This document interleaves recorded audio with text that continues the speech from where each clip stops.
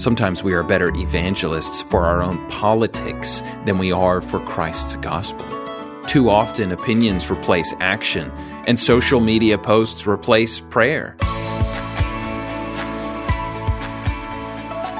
Hello and welcome to Candid, where we never settle for less than the truth. I'm your host, Jonathan Youssef. Each week, we'll tackle tough issues, answer your hard questions, and take a candid look at the Christian faith. National tragedies always leave in their wake a fog of questions. Who is responsible? What do we do? How can we pray? As in all things, Christians must first ask themselves, what does God's Word say? What does Christ's example teach us? How did Jesus respond to tragedy? In Luke 13, we find an interesting conversation in which Jesus references a recent tragedy.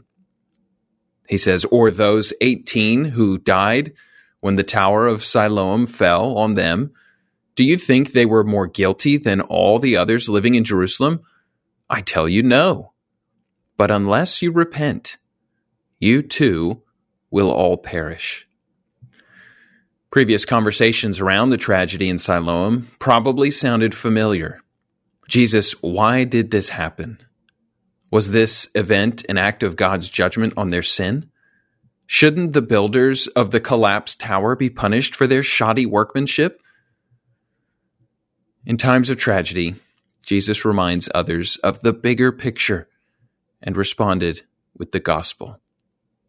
Here he focused on the greater point beyond the why did this happen and the who is to blame of the tragedy in Siloam. All are in need of salvation. Therefore, our message in tragedy should be the same as on every other day. Come to Jesus Christ. Only in Him is there hope. Only in Him is there forgiveness of sins. That is Christ's message to those who lose their loved ones, to those who perpetrate violence and terror, and to every person who doesn't yet know the Savior. How easy it is to overcomplicate this simple gospel. He grieved. Jesus was deeply compassionate toward both his friends and his enemies.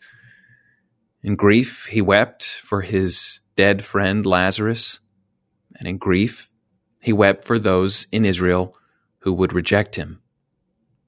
Paul's exhortation to rejoice with those who rejoice, mourn with those who mourn, has no qualifiers in Romans 12.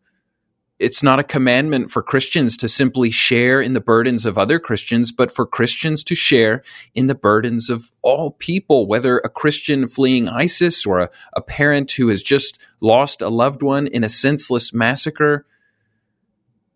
So what do we do now? We recalibrate. Regardless of the political and social issues that inevitably arise following every national and international tragedy, we're called to share the truth of the gospel and love our neighbor. Sometimes we are better evangelists for our own politics than we are for Christ's gospel. Too often, opinions replace action, and social media posts replace prayer. We turn off our computer screens feeling a sense of accomplishment when in reality, we have neglected the greater acts of acting justly, loving mercy, and walking humbly with our God. What if we gathered our fellow Christians together for a time of prayer? What if we sought God's word on the matter? What if we took time to share Christ with the people around us or served those with practical needs? What if we partnered with organizations that are dedicated to reaching the lost? It's time we realign with God's mission. We love sinners. Who are the despised Samaritans and crooked tax collectors in your life? It was Jesus who engaged with these people and called them into a relationship with the living God. It's time for us to get uncomfortable and share Christ with the Samaritans of our day, whether that's our homosexual friend or Muslim neighbor.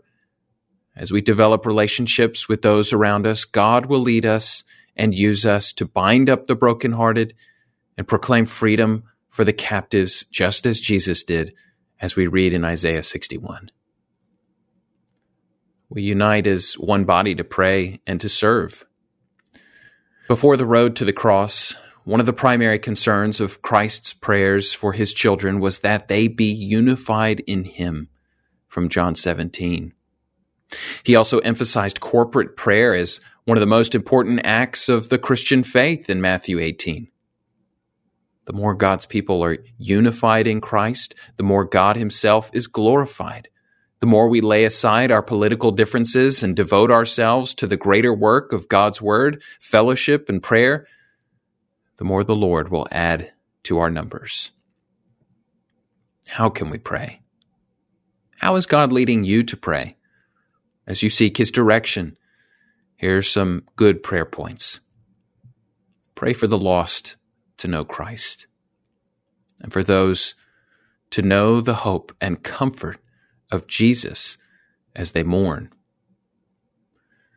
Grieve deeply for those who are dying without having a relationship with Jesus Christ and are now spending an eternity apart from him. Praise God for his sustaining grace, his power, and the hope of his gospel in the midst of dark times. Repent of our own reluctance to minister to those who are different from us. Pray for God to give our leaders wisdom in responding to global and national crises, especially situations where human life is at stake. Pray for God to use the situation to reveal mankind's need for a Savior, that the lost might see their need for Christ and come to him. Pray for God to help us love others radically and without compromise, just as Jesus did. Candid is a podcast from Leading the Way with Dr. Michael Youssef. Don't forget to connect with our social media pages on Instagram, Twitter, and Facebook. And subscribe to Candid Conversations on your favorite podcast platform so that you never miss an episode. While there, please leave a review. It does help people to find us, and perhaps next episode we will mention you on the show. As always, thank you for listening to and sharing this episode.